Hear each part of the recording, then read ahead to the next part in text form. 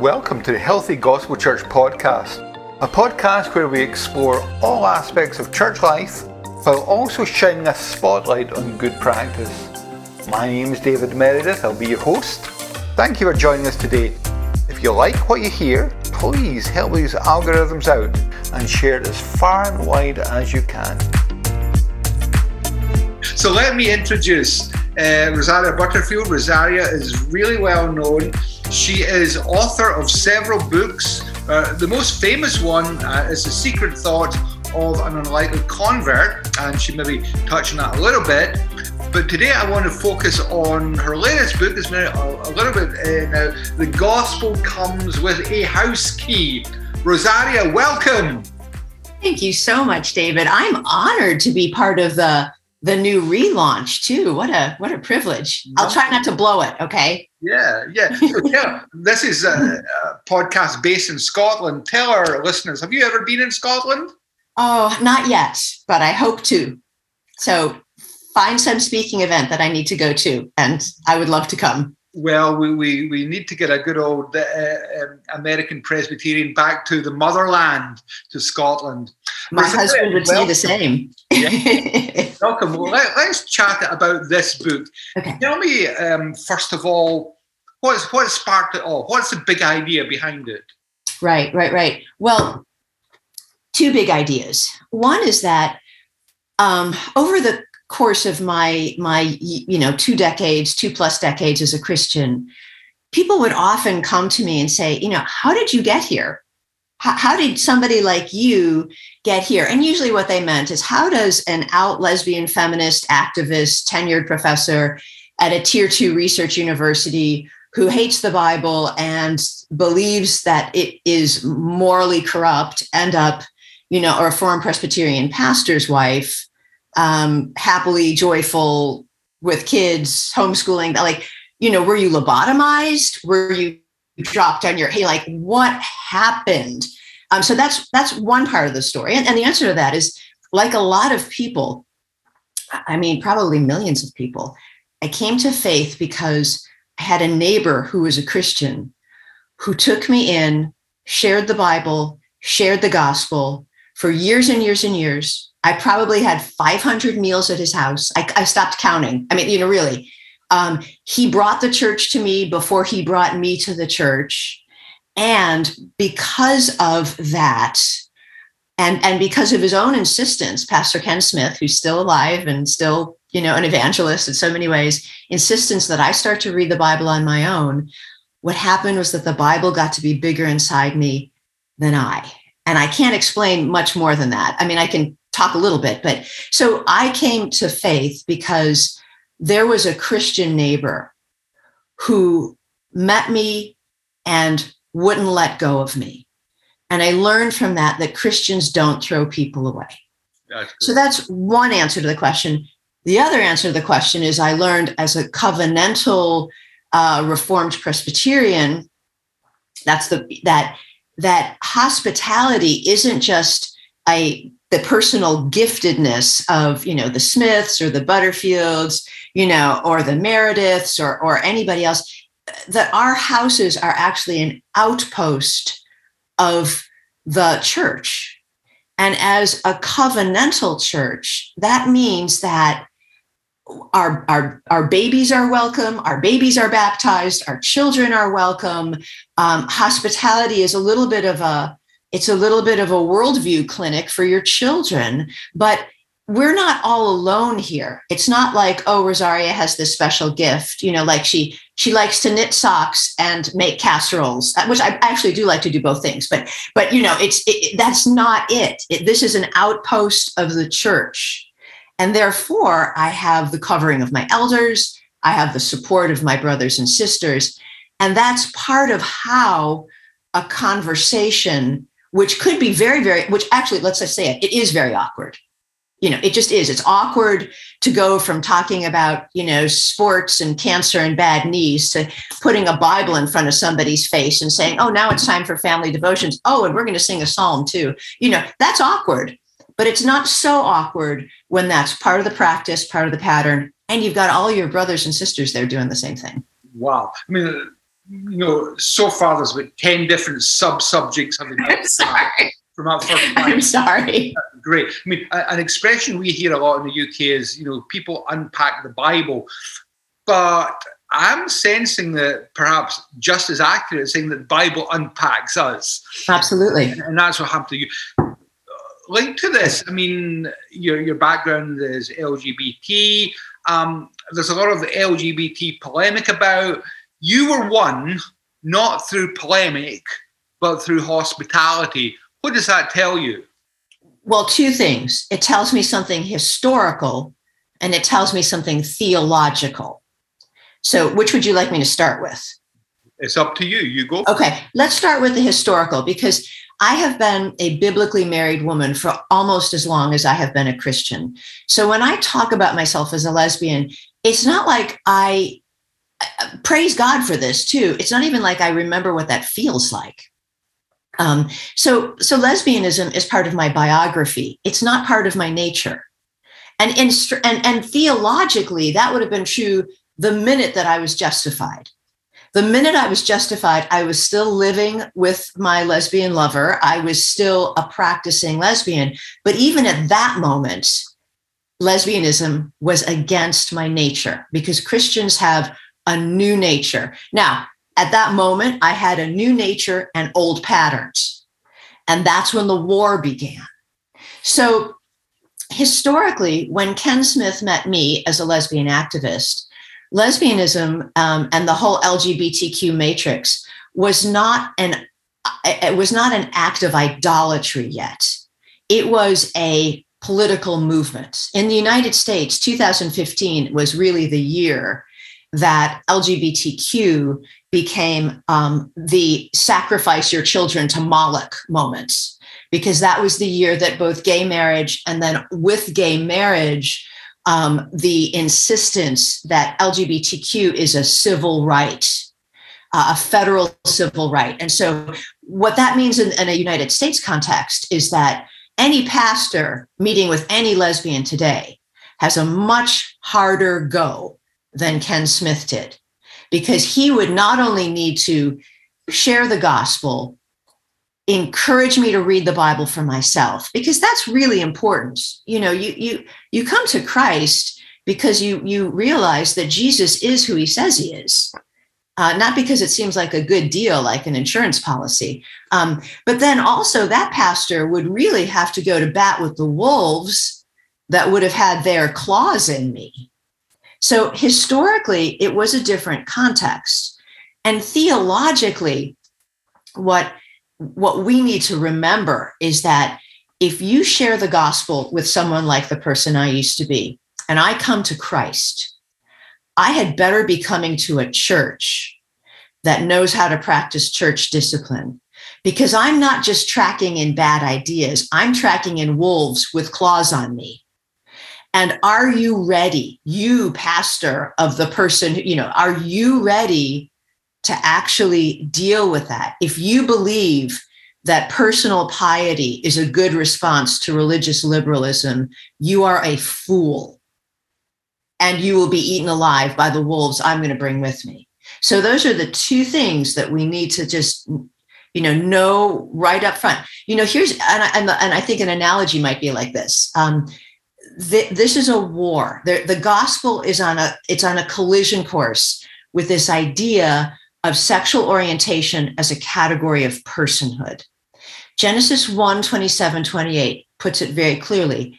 Biblically speaking, a person is an image bearer of a holy God with a soul that will last forever, born ontologically male and female for creational purposes. That's what a person is, which means biblically speaking, there's no such thing as a gay person. A gay may have been how I felt, but it never was who I was or who I am, because it's not an ontological category. But that's the collision course. And when you're on a collision course, you need to understand that this is a battle. These are battles for souls. This isn't just a nice tea party where, gosh, maybe Rosaria is going to, like Jesus, or maybe she's going to like Buddha, or, no. This is a war. And in war, borders close. And there are a lot more borders open to Ken Smith and Rosaria Champagne in 1997 than there are for Kent Butterfield, my husband, and our lesbian neighbors today. And Christians would be, again, you would be a fool to not see that, to not know that, and to pretend that, no, well, it's always the same. Well, the gospel is always powerful, yes, but you are located here, and to not know that you are in this particular war and to not know that certain borders are closed, Satan would love for you to, hyper spiritualize that. Okay, really helpful. Right, let's talk a little bit about radical hospitality. It's a phrase you use in the book. Tell our viewers, tell me, what is radical hospitality as opposed to non-radical, benign hospitality? Right. I don't know if you've thought about this, but sometimes when book titles, the only book title that I really wanted was The Gospel Comes with a House Key. And the reason is because over the course of the years, as I would be maybe a public speaker or just go visit a friend, I would have people hold up their house keys and say, do you remember when you and Kent took me in? I never gave you this house key back because it's my confidence. I look at it and I remember how God used that moment. And it was really funny. And at some point, Kent and I were like, wow, we've got just lots of house keys out there, and so what I wanted people to realize is that for some of us, for those of us who come to faith as first generation Christians, the church, you are our family. And Kent and I have always lived that way. Kent and I both came to faith, and then for years and years and years, until our two youngest children came to faith, we were the only Christians in our actual biological family. So if the church wasn't our family, we would have no aunts and uncles, brothers and sisters, cousins, grandmas and grandparents, nieces and nephews. We wouldn't have any of that. So the gospel comes with house key is my way of saying, church, you're a family. And some people are really, really serious ragamuffins, like myself. And I just need you to give me a house key. I need to know that you're the people I'm going to eat dinner with, and you're the people I'm going to go on vacation with. And there's, and so Kent and I always lived that way. There's never a Christmas or an Easter or a Thanksgiving where the doors are wide open and all of our church is welcome, especially our singles or our people who are struggling with various issues. But then we go out and we find other lonely people and we bring them. We seek the stranger. We've had prisoners who are on furlough. We've had, any neighbor that we know is kind of off kilter, all of that. So what's radical? So anyway, when Crossway published the book, what they thought that was radical. They thought that was radical, and we thought it was ordinary. And that's why you got the radical ordinary hospitality. Because what we ended up doing at a certain point in our neighborhood, and I think this is the other context, at a certain point, one day, in fact, it was, 2016, May, our neighbor, Hank, our reclusive, lonely, quirky neighbor, ended up, it ended up being revealed that he was running a meth lab out of his house. And we were his only known friends, which did not ingratiate us to our other neighbors. And that became the context for Kent and I to start to practice hospitality almost every night, inviting our neighbors in for a meal, and in some ways, a theological think tank, where the gospel was proclaimed and proclaimed, and where children in the neighborhood came to hear.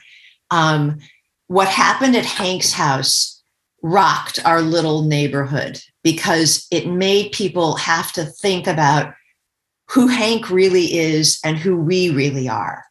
And so Kent and our elders capitalized in some ways on this crisis And we opened the doors wide open and we said, Christians look at life with their eyes open. Evil is real, and so is grace. Let's look at this together with our Bibles open. And our neighbors, including our atheist neighbors, our unbelieving neighbors, they started to come. And at the same time, we were committed to not letting go of Hank. And so our ministry changed the day that I woke up at 6 a.m. to the, police at the door, and that's also when you're very thankful that you are wearing very modest pajamas. Let me put it right out there, Carry on. Exactly. It is, because it exploded wide open. And we realized, well, who else but the Christians, who else but the conservative Bible-believing Christian family across the street is going to make any redemptive sense out of this? For everybody, ourselves, our children. Our children had gotten to know Hank as a very quirky man, but a kind man.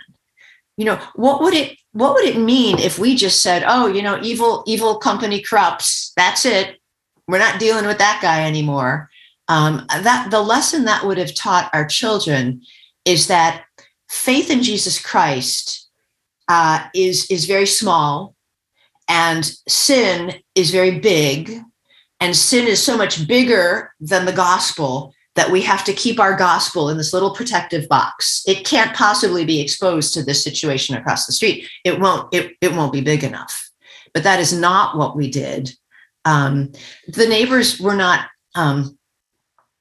They thought we were fools for being friends with Hank.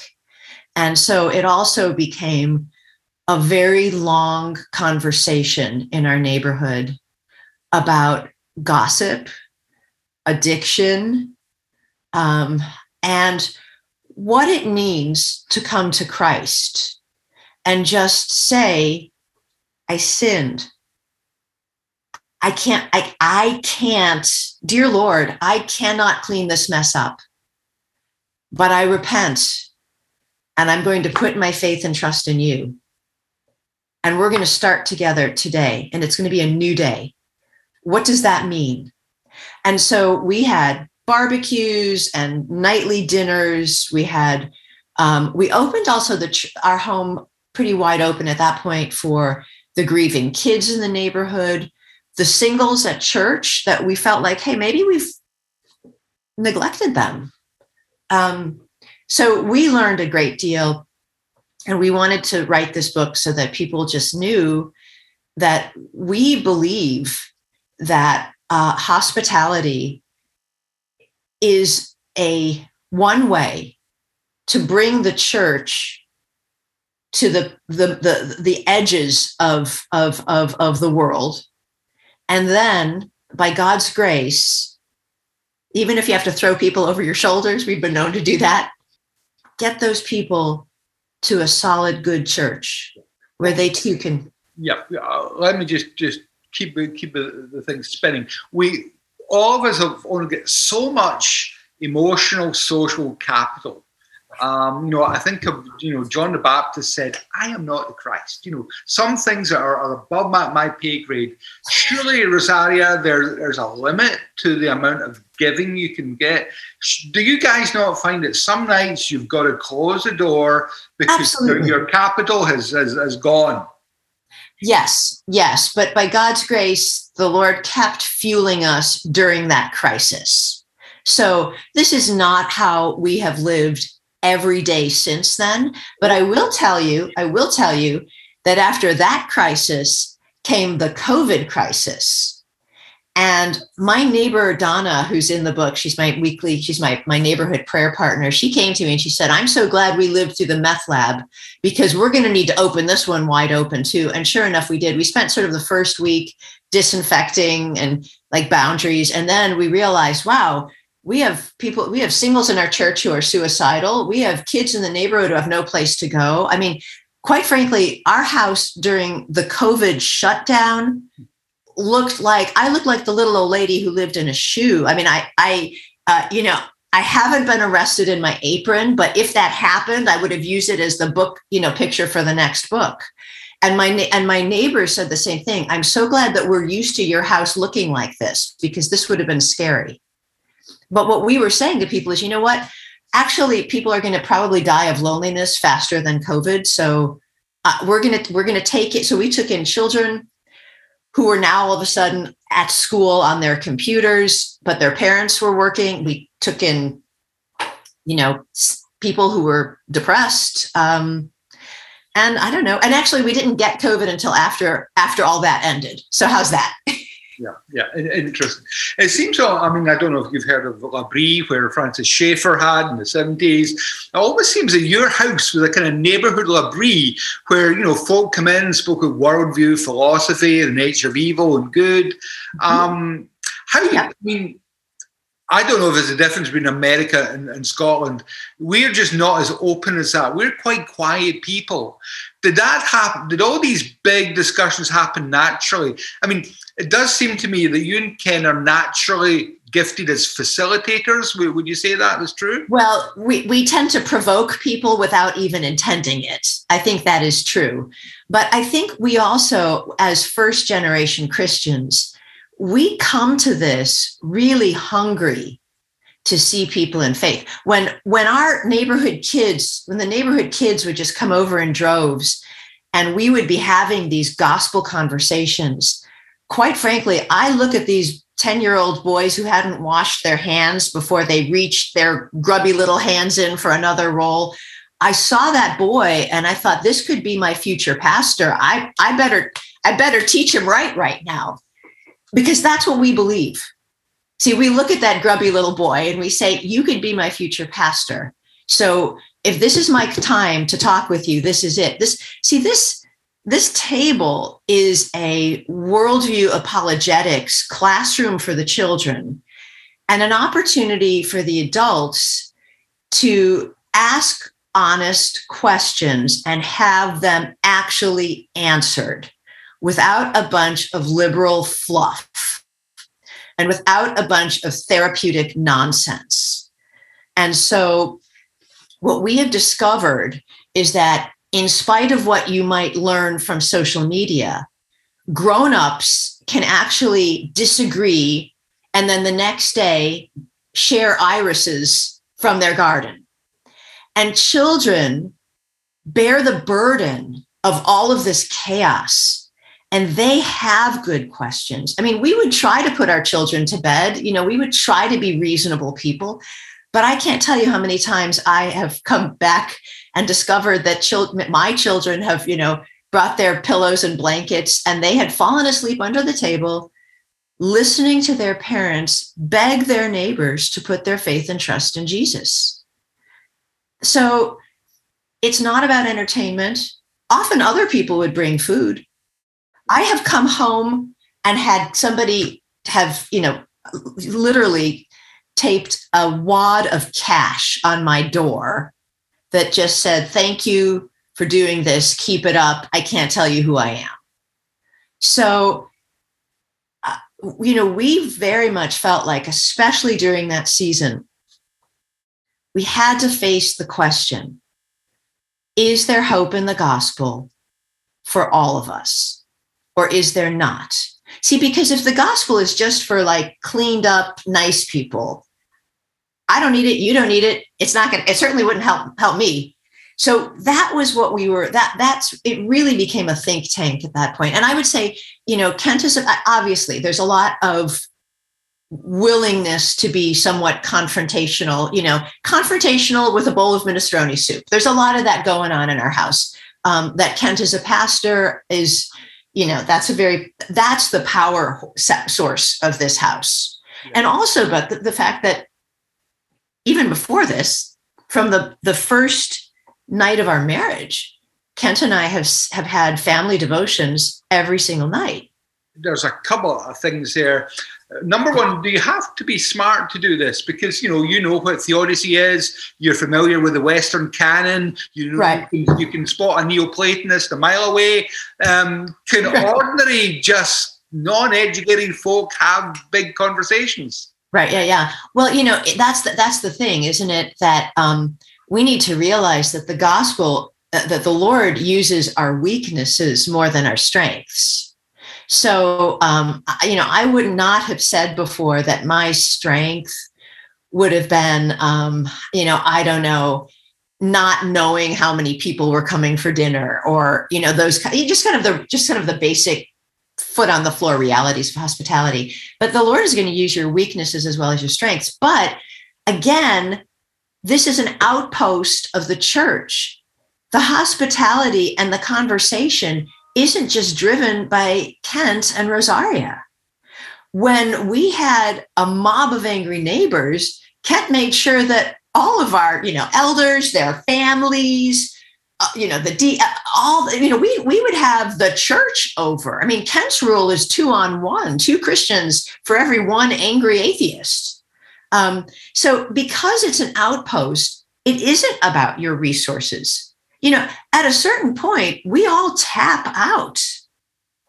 So if certain houses are outposts, the question really are things like location, parking, a ramp, steps, a handrail for older people. I mean, it's not about just the resources of the mom and the dad. It's the church.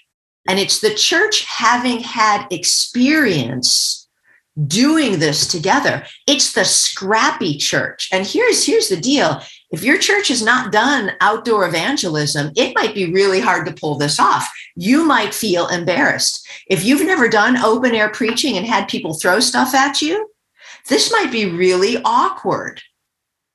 If you are part of a broad evangelical church where all problems are farmed out to parachurch ministries, and if every event is at the church, you're like, I'm sorry, I can't talk to you right now. I have small group.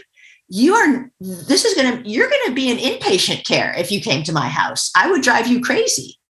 Now, are you the only guys that are doing it, pastor and wife, or is it infectious? Are other folk in the church, picking up on this idea? Yeah. I have stories I couldn't put in the book because it would scare people. Okay. I couldn't put them in the book because you would be terrified. But I will just tell you that I have seen God's grace in the lives of the most unlikely people, me first of all, and then so many after that, and so have my children. And we've also seen hardship. Let me say this. We are a church that practices church discipline. That's painful. I spent 2 years having the elder who served me communion every day be excommunicated for adultery. That's painful. So there are inside conversations and outside conversations. It's not that we were doing this because, boy, our church was just so strong and everything was great. No, but my husband is courageous and faithful, and so are our elders. And God gave us grace upon grace. And in spite of our weaknesses, he showed us that God uses sin sinlessly. Has this impacted the church? I don't want to be crass, but has the church grown through this? Well, you know what? It shrank and then it grew. I mean, right? Because church discipline, that's a scary thing, right? Because church discipline, I think sometimes through people... hospitality, through your hospitality. Oh, yeah. Well, I'll tell you, a number of churches grew through our hospitality. When we think of Christian hospitality, when we practice hospitality, although this is an outpost of the First Reformed Presbyterian Church, as I'm practicing hospitality with my neighbors, I'm not necessarily creating a church. So we've had many people, come to Christ and move and, or come to Christ and stay in their Baptist church, so it's so yes and no. Okay, so whilst this had an impact on your church, it's also had wider, shall we say, kingdom implications. Oh, yeah. We have no control over where the seed goes. The wind blows it over all. It's interesting. I mean, a lot of Christian couples, families here who have like even dinner parties with ask non-Christian friends in. They're sometimes even embarrassed to say grace. But you guys, you go the whole 9 yards. You have your family worship as usual. You read the Bible. You sing a psalm. Is there a cringe factor, or how do you feel? Your guests, right. Are they welcome to join? Yeah. Do they not have an option? You know, sometimes when you have a well-established pattern, even when that pattern causes you a certain amount of discomfort, there's a momentum to it. You might even use a sports analogy. If you're used to being an athlete, you stand there on the front, on the start line of the race, and you know it's going to be painful. But you've done it 100 times before, and you're going to do it again. You're not afraid of the pain because you know that there's a way to get past it. There's a funny moment in the Screwtape Letters where the head demon is saying to his nephew, Screwtape saying to his nephew, you know, these weak Christians, they think we're never going to leave them alone. It's the strong ones that know that after a while, we just give up on them. You know, and I'm not saying that Satan gives up on you or that you would want to quote that as a truth, but there is a way in which you know as a means of grace Christian that this is the only way. And there might be a little part of you that wants to be a little bit more socially acceptable and say, Lord, isn't there an easier way? But no, it is the word of God. We believe in the word of God. We are, the Westminster Confession of Faith, although a subordinate standard, those are our guardrails. And, you know, I was just in this section this morning, chapter 14, by this faith, a Christian believeth to be true whatsoever is revealed in the word, for the authority of God himself speaking therein. Why in the world would I think Rosaria's words would be in any way more helpful to my neighbors than the Lord's if I believe chapter 14, section 2 of the Westminster? Like, I would have to be nuts.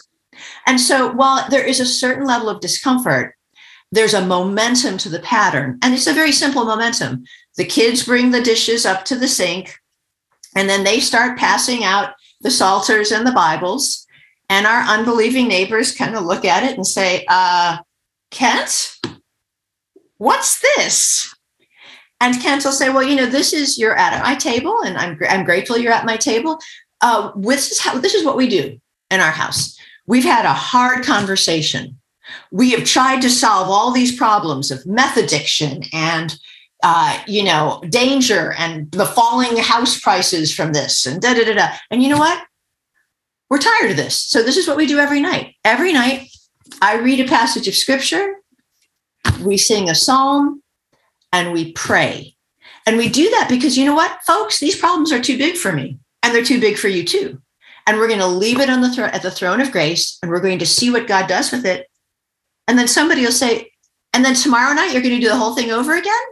And Kent says, yes, that's right. Yeah. So any concerns? And usually our unbelieving neighbors have, quite frankly, they are able to articulate the two concerns that all of your covenant children have. You want to know what they are? How long will this take? Is there a covenant children who has not wanted to ask that of dad at the table, right? How long will this take? And the second is, do we all have to pray? And those are great questions. And so after a while, you develop a reputation for this. And even without inviting people, people start showing up. Or you're walking your dog and somebody will say, hey, are you Rosaria? You're the one who, can you pray for, if I came over, would I have to tell you, it just became an organic way of meeting people where they're at. And I also tell you that I live in North Carolina, where the weather, I don't want to make you jealous. I don't want you to violate the 10th commandment right now, you and all of your listeners, but the weather is beautiful here. And for about 9 months of the year, I can host a dinner party outside. Okay. And that has helped too. Yeah, we have some contextual issues there to apply that to Scotland, absolutely. Now, I think I know the answer to this question, but I want to hear you say it. Has this harmed your kids? I mean, having a house full sometimes of strangers, the good, the bad, the ugly. Yeah. Okay. Well, first of all of my children, by God's grace, are adopted. And we adopted 2 older children and then 2 younger children. And the Lord knows my weakness. We probably signed 10 adoptive contracts, but the Lord gave us 4, not 10, because he knows we are old and weak. But our 2 older children came at the age of 17, 5 years apart, out of unbelievable circumstances. You tell the story in the book, by the way. The I do. But, again, I don't even tell the whole story. What you read in the book was the G-rated version of what our house looked like. During those seasons, we were not having open hospitality parties because that would have been unsafe, both for our neighbors and for our children. Okay, so that's just it. You deal with your house. Yeah. Our 2 younger children have they've been homeschooled and they've been in the church and they've been nurtured and cared for and loved, and they have come to Christ, and they have seen their friends in the neighborhood come to Christ. And often they are asked, if I'm speaking and I bring a kid with me, because they're both teenagers now, they're very helpful, older, intelligent, capable brothers and sisters in the Lord. And sometimes at a speaking event, somebody will say, "What's it like for the kids?" And I'll just point to a kid and say, and they'll talk about how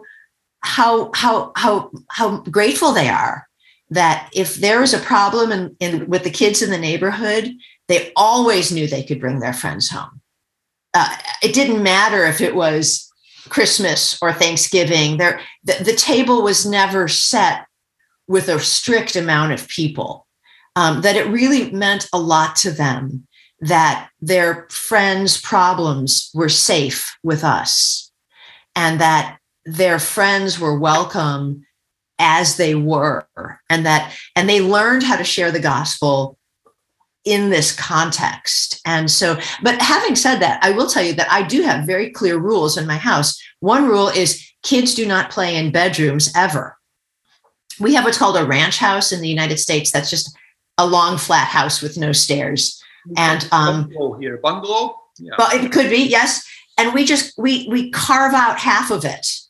But again, we have 2 acres. And so my theory is I want to be able to see you outside. So the kids have always been real outdoors people. And, we have a backyard full of chickens and a trampoline and, and so I would rather deal with, quite frankly, things like, regular outdoor, knee scrapes and things than anything else that might happen inside. Now, I'm not saying, please don't hear this to think like I'm so arrogant. I think that Satan couldn't get around that. Of course he can.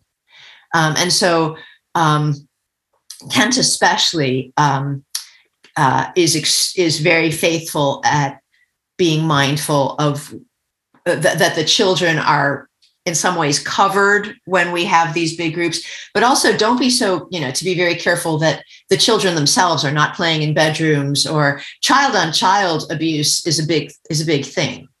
That's not a small thing. But what also is a big thing is that children are themselves abused in homes. Children, in all these lovely communities have deep, hard secrets and problems, and they need Christian adults to help them think through it, especially children who are in government schools, which in the United States has simply become a breeding ground for LGBTQ idolatry. We have an outbreak in what's called rapid onset gender dysphoria among 13-year-old girls who want to spend summer break having a double mastectomy and hysterectomy because of this mass hysteria that has been fueled by particular government programs in the United States. In the United States, LGBTQ idolatry is not part of sex education, which would allow Christian parents to remove that child from that program. It's part of an anti-bullying campaign. So your children are being sacrificed to Moloch when you think they're just learning math and reading. And I'm serious. It's a very serious thing. I talk to parents. I talk to kids. I have parents they send their 13-year-old girls, ask Mrs. Butterfield, so it's become a worldview, hasn't it? A prism through which everything is defined. Right. Let's come into land. Time's flying. I want to end with a couple of really interesting things. You and I are Presbyterians. We believe in covenant. We believe in our children, our covenant children. They're part of the church. We revel in baptism. We live in a really individualistic age. Mm-hmm. Can you tell me what baptism has meant? Is there a connection between this hospitality thing, the church, baptism? Absolutely. And in fact, I didn't do this with you because you and I are on the same page, but often if I'm, kind of a broad evangelical Baptistic, questioner, I have to start with, now, we're a little different. And that difference contains a worldview that explains how this happens. When we talk about raising our children in the fear and admonition of the Lord, we're not evangelizing them like they're strangers. They are part of the covenant. The littlest of the babies and even those older children who have left the faith, we pray for as part of our covenant. Now, one of the things that means practically is that in our churches, we're all in the same worship service. So the little babies and the teenagers and the moms and dads and the old people. There's no special service with bouncy balls for bouncy children. We have some bouncy children in our church, and my husband has developed really good lung capacity for preaching over them. Unless there's an act of clear insurrection in the pews, mostly people stay, they stay where they are. And that creates a culture where children learn some hard truths and they hear some hard truths. It also creates a culture where the dads and the heads of the households and the moms are often replaying the sermon for the kids that afternoon. And so that's the practical thing. So that's part of why the idea that there's going to be a lot of adult conversation at the table, but kids are welcome to talk too, but stay on point. That's normal. That's just how they're raised. But in addition to that, we do live in a culture of vile and dangerous individuality, where the modern individual person finding meaning in nothing but himself is considered to be a high value. And unfortunately, I would say, don't want to be too controversial, but I have a history of being controversial on podcasts, so why not? I would say that churches that are not Baptistic and not covenantal run the risk of creating an ethos of that. And that is because you are not considered to be a part of the church. Now, we are not saying that our baptized children are believers. We are saying that they are part of the covenant. And I would add to that, the covenants in the Old Testament, the gospel's in there. The gospel's in there. So the gospel is in the creation mandate, the first covenant that God made with man. And when the church wants to kind of extract the gospel from what it means to be made in the image of God, what it means to be made ontologically in the image of God, what it means that we are born male and female ontologically and for a reason, what it means that we will be male and female in the New Jerusalem and in heaven, like all of that. If you extract the gospel from that and you just kind of have these gospel culture ideas, you're going to have heresy within a generation. And I think that's what we see. Let's just conclude it with one non-controversial issue. Complementarianism. Okay. Okay. You are a convinced, happy complementarian, and yet you've got a ministry. Can you explain what healthy complement? We're talking about healthy churches. What's a healthy complementarianism and what's an unhealthy? Right. Well, I don't think there's anything unhealthy about anything in the Bible. And the Bible is very clear that women are designed for a purpose. Okay, God doesn't design anything for no purpose at all. You'll notice it's only man and woman that fusses over our design, right? The moon doesn't say, "Oh, I really want to be the sun. Why aren't I the sun? Why can't I be the sun?" I mean, creation, we are the rebellion in that way. So I would say, first of all, we don't need to nuance or in any way, apologize for or micromanage the beauty of what it means for woman to be the glory of man and the glory of God, and man to be the glory of God, and man and woman together to be the stewarding and filling the earth. And there's the gospel right there. So we do not need to be ashamed of that. But what I would say, I think it's always so funny when people think I have a ministry, because what I have is a household that my husband kindly has decided I can manage. Actually, Kent's much better at managing the checkbook than I am, and so we prefer, but there's not one thing I would do, this podcast or anything, that isn't done because Kent Butterfield thinks it's a good idea. And which means that there's a lot of things I don't do because Kent Butterfield does think it's a bad idea. So I don't really have a ministry. I have a household, and everything that we do, everything I do is done because Kent has approved it, because I am submitted happily and joyfully to Kent. I mean, I think it's hard. I think sometimes I probably come across as a very disjointed person in a Christian way, but I've been a Christian for almost as long as I've been biblically married. And so while homosexuality and all of that, and atheism and all of that, it's very much part of my biography, it's simply not part of my nature. And I'm grateful for that. I'm grateful that the Lord changes people, that he refines you in that refining fire. And while that's very painful, it's also very, very good. But it's one thing to be a complementarian and to be in a Baptist church where you've got, let's say the elders are leading.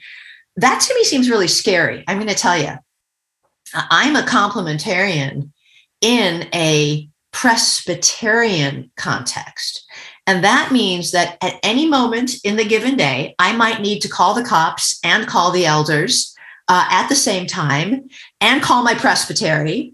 And if I don't like it, I might need to take it to Synod or General Assembly. Those are my obligations as a member of the church. And so what I tell people is, yes, be very concerned with abuse in the church. Be very concerned with abuse in the world. And the best firewall against that is to be a covenant member in good standing of a faithful, Reformed and Presbyterian church, because that's where you are going to be protected. You are a member individually, so we're not a family membership. I will say, since I've used the word abuse, I am very concerned with the way that the modern church defines abuse. So I want us to just remember that that again, the Bible is sufficient for faith and life, and abuse.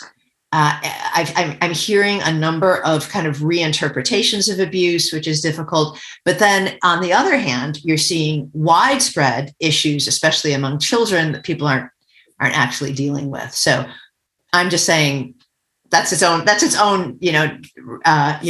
rat's nest, as we might say here on this side of the pond. But being a member in good standing of a Bible-believing Reformed and Presbyterian church gives you many, many layers of protection.